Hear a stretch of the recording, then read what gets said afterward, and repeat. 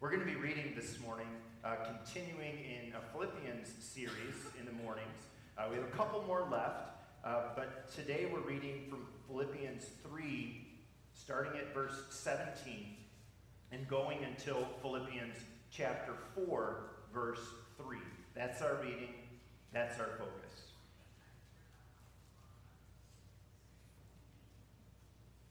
So let's hear together God's holy and infallible word.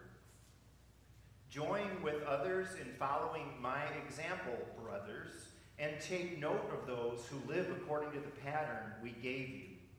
For as I have often told you before, and now say again, even with tears, many live as enemies of the cross of Christ.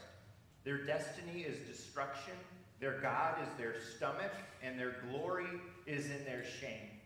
Their mind is on earthly things, but our citizenship is in heaven, and we eagerly await a Savior from there, the Lord Jesus Christ, who by the power that enables him to bring everything under his control will transform our lowly bodies so that they will be like his glorious body. Therefore, my brothers, you whom I love and long for, my joy and my crown, that is how you should stand firm in the Lord, dear friends. I plead with Euodia and I plead with Syntyche to agree with each other in the Lord. Yes, and I ask you, loyal yokefellow, help these women who have contended at my side in the cause of the gospel, along with Clement and the rest of my fellow workers whose names are in the book of life. That's our reading this morning.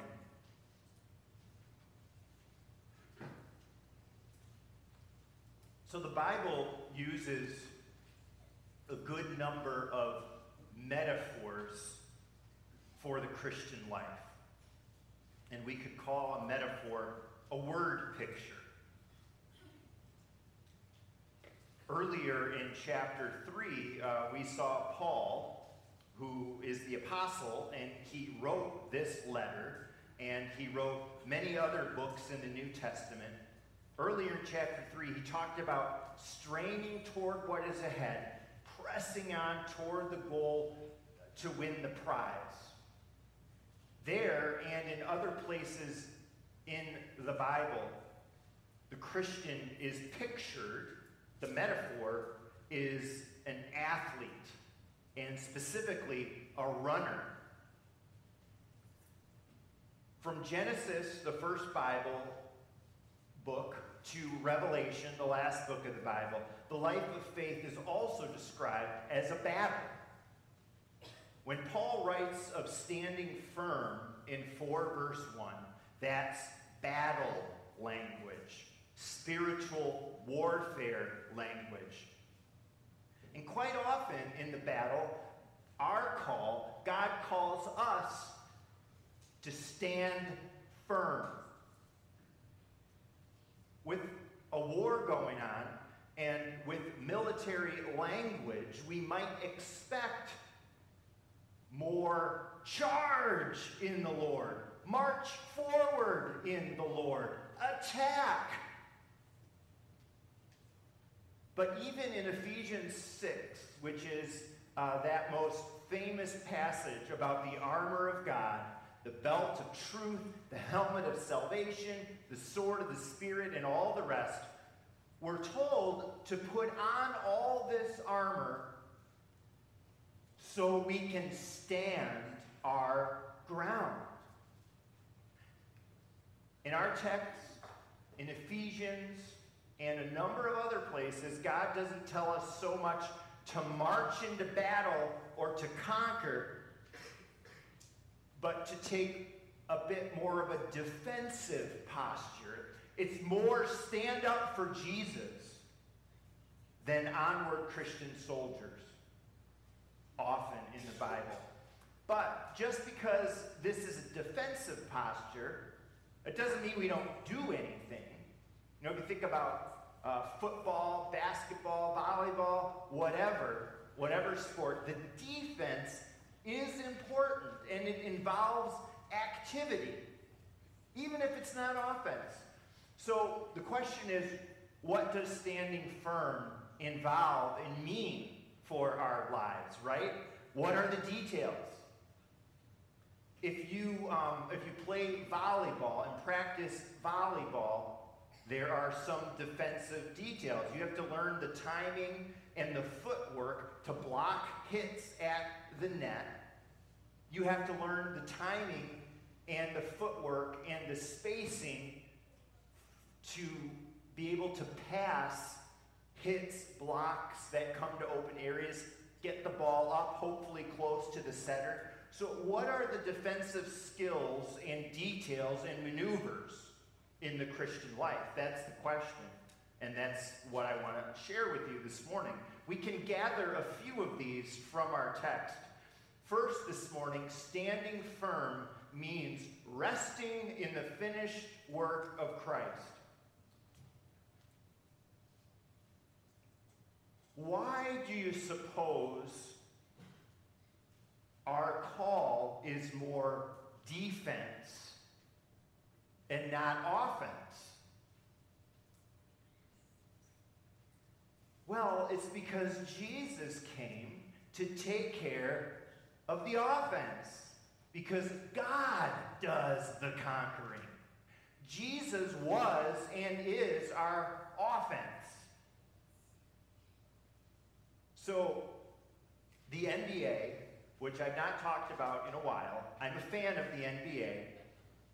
There's this trend in the NBA of superstars not sticking around with one team their whole career, like used to happen more. But there's this trend of them jumping ship to join other superstars on whatever team to win championships. And often in the history of the NBA, most championships have been won with two all-stars on a team.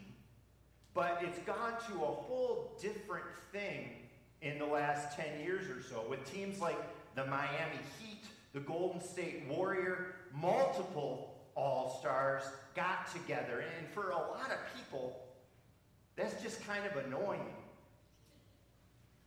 What's nice is, by the way, that for this upcoming season, for the first time in probably a decade, there is no clear favorite for the championship because there just aren't teams stacked like they have been for most of the last 10 years. The point of bringing that up, with Jesus on offense in the battle, in our spiritual warfare, no one else was needed. Jesus didn't need anyone else to win the victory. At the cross, Christ took the battle right to Satan. He took it right to the threshold of hell itself, and he won. One superstar, one victor, one conqueror, the divine Son of God, our Savior, our Lord, our King.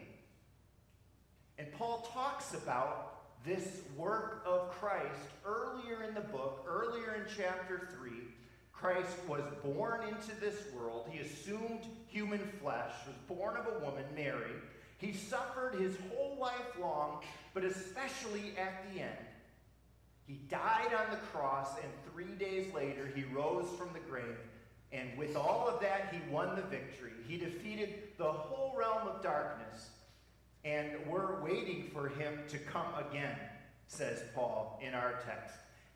And when we believe, Jesus gives us the ground that he won, the territory that he won, forgiveness, life, one day the resurrection of our bodies, the righteousness of God is something Paul talks about in Philippians, power. We don't have to battle. We don't have to fight to get these blessings because he already battled for us. So we have them. So now we're called to stand firm on the ground he has gained for us. So we rest in the finished work of Christ. We put our faith in him. We believe in him. We trust in him and his work, and we own it. And we give thanks for the assurance and that security that Christ has won for us, his children. And we live in the blessings that he earned for us through his offensive victory. You might think, so we're talking about there's activities, standing firm isn't doing nothing, but how is resting in activity? Well, in my experience in my Christian life, resting in Christ is definitely an activity, or it's not going to happen. You know, I can wake up in the morning, go through the course of my day, like all of you, I'm sure, sometimes with pressures, stresses, mind racing. And then I have to stop, step back, breathe deeply, clear my mind, and praying that as I do, that God would help me rest in Jesus. And then I have to hear and listen to Jesus' own words. Come to me, all you who are weary and heavy laden, and I will give you rest. And I have to remember that he's in control, not me. I'm not steering the ship of my life because my heavenly captain is steering the ship. It takes effort and it takes discipline to leave behind our troubles and for us to rest in Jesus. Standing firm by resting in the finished work of Christ is a call for you and me, for each one of us, but it's also a call for the church. I think of us being a culture that denies Christ, a culture that waters down the truth of the gospel. I think in the midst of a time where Christians have this appetite for a church light experience, we want to continue to stand firm in Jesus and in his work and on his word, despite those around us and what they're saying and doing. In our proclamation and in our actions as a church, we say to the world, Christ alone. And when our students went to serve, they were saying that. Because of the victory that Jesus has won, because of his finished work applied in my life and to me by the Holy Spirit, I'm going to go now and share some of that life, some of that power, some of that love, some of that grace with others, especially people in need. Standing firm this morning means, secondly, resisting every foe. In 3 verse 18 that we read, Paul refers to the enemies of the cross. And if you remember, we've talked about this a few times. Lesson 52 of our catechism tells us that every Christian has 3 sworn enemies that we need to resist. And this isn't just in our catechism, this is the whole history of the church has talked about this. 3 enemies that we need to resist as Christians: the devil, the world, and our own sinful flesh. We read in our catechism, they never stop attacking us. And what these enemies do is they try to take back territory that Jesus has won for us. But we're called to stand firm. Hold that ground. Hold our ground. Just one example of this, I think of how the devil tries to steal our peace by reminding us of all our sins.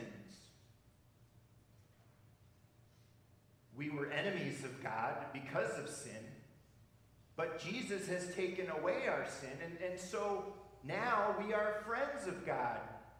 And so we have peace with him now because of Jesus. So we have to stand firm, resist the devil, don't listen to the lies that are contrary to God's word. He can't take away your peace.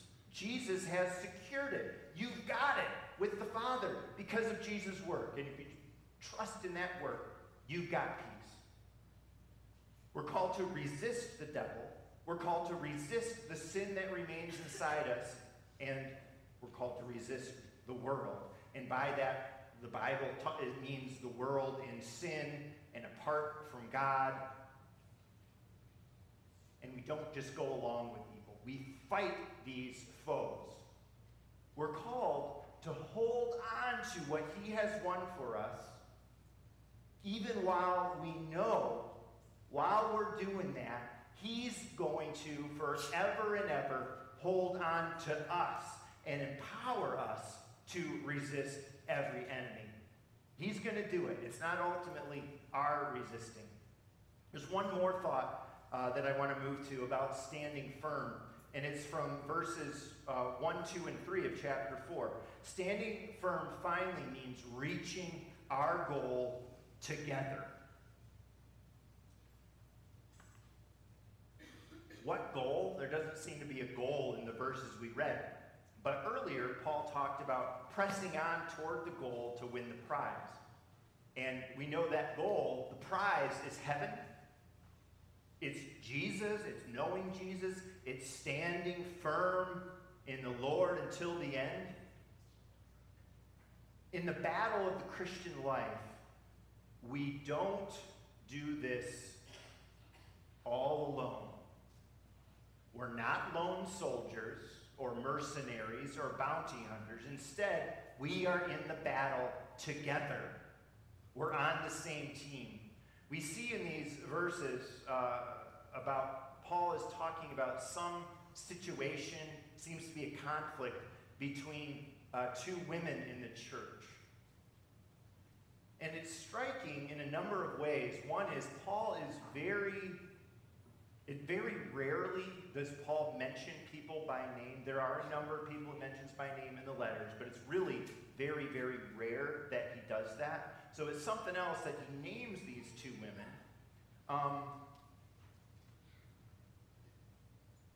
And it's striking that in this book, he spends 2 whole verses on it. Again, 2 verses, it doesn't seem like a lot, but if you think about how concise everything is in all these letters of Paul, to spend 2 verses on these 2 women is a lot of time. So that all tells us that this conflict between Euodia and Syntyche must have been a big deal.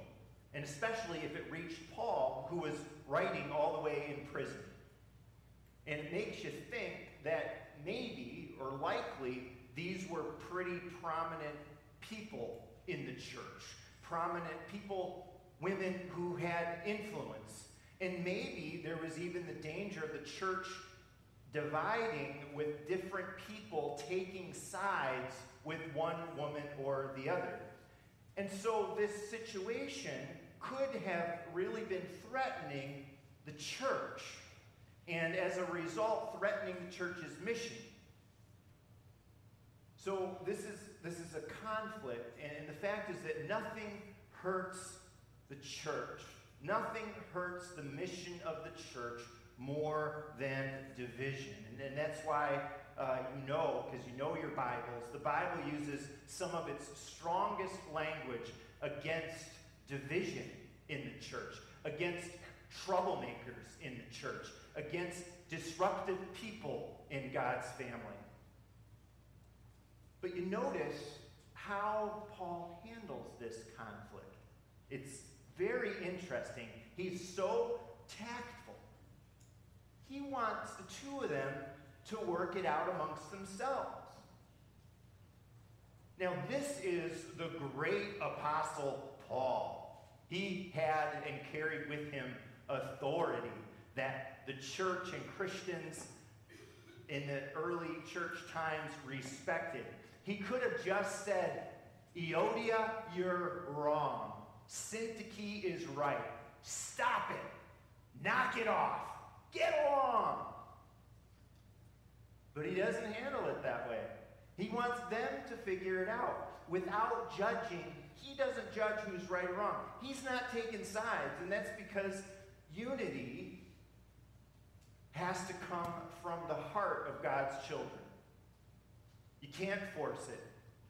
It's a togetherness in the Lord in whom we're all resting.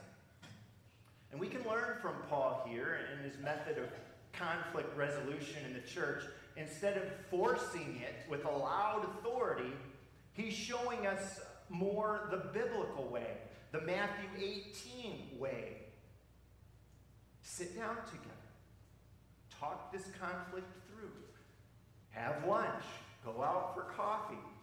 When you have an issue with a brother or sister, says Matthew 18, you don't run right to the church necessarily. The pattern there is that you go to the person to work it out together. If that doesn't work, you bring another brother or sister in Christ along for the conversation. And if that conflict still isn't resolved, well, then you go to the church. That's the Holy Spirit-inspired process for conflict resolution in the family of God. And this applies, and I talk about this for a while, but I'm not. I think of our kids too, our children in our homes. If they're not getting along, ideally as parents, we're equipping them to work out their conflicts together instead of just yelling at them to stop it, though yelling happens. I understand. I get that. I may have done that before. But like for all believers, unity, getting along, it ultimately comes from the heart, right? You can't force it. It's from Jesus in us.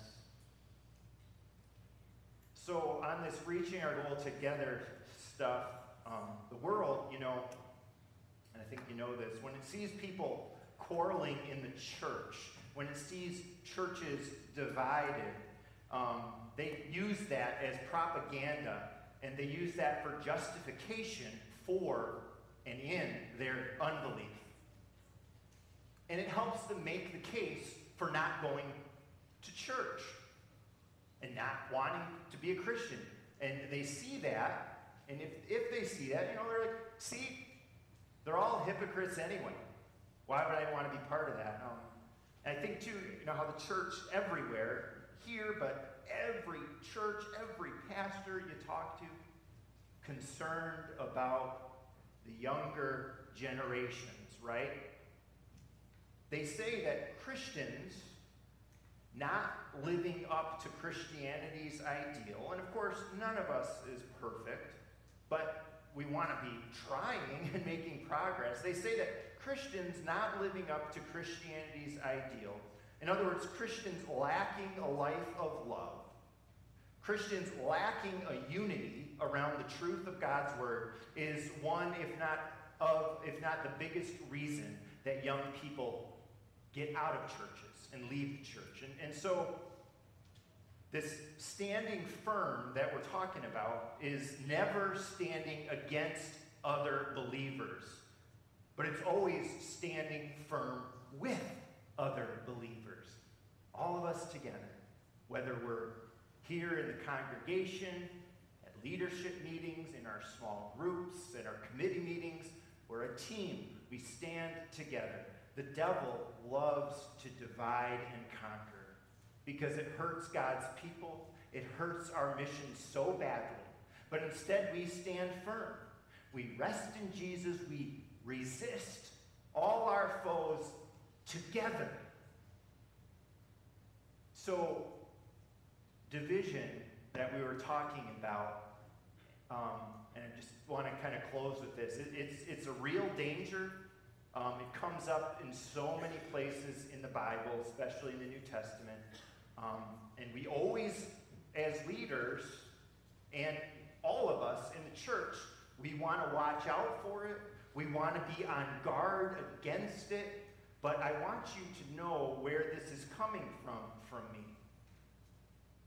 I really sense a wonderful unity here at Faith CRC.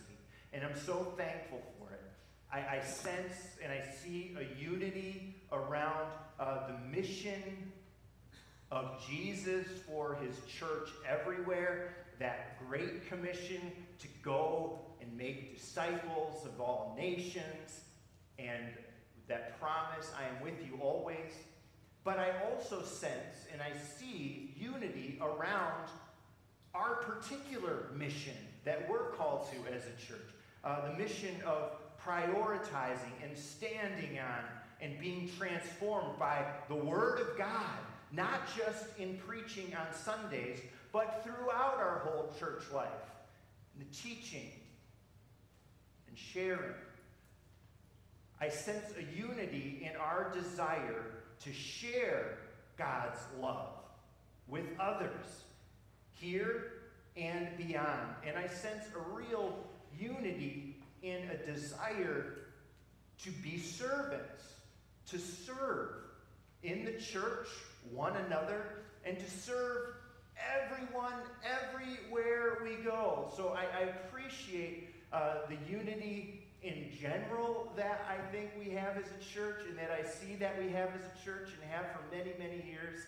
And I really appreciate the unity that we have around that mission of experiencing God's word, expressing God's love, and equipping people to serve our God and others everywhere. So it's together that we are and remain grounded in resting in Jesus and his finished work. Together, we resist the enemies of God and his people. And so we reach our goal. One day, Jesus, heaven, standing firm until the end. Our goal of God's mission for the church. All of that together. Together. It's the only way. It's God's way. And may God bless us and keep us in his way as we stand firm here at Faith Church. Even while he empowers each one of us to stand firm in our own lives. Amen.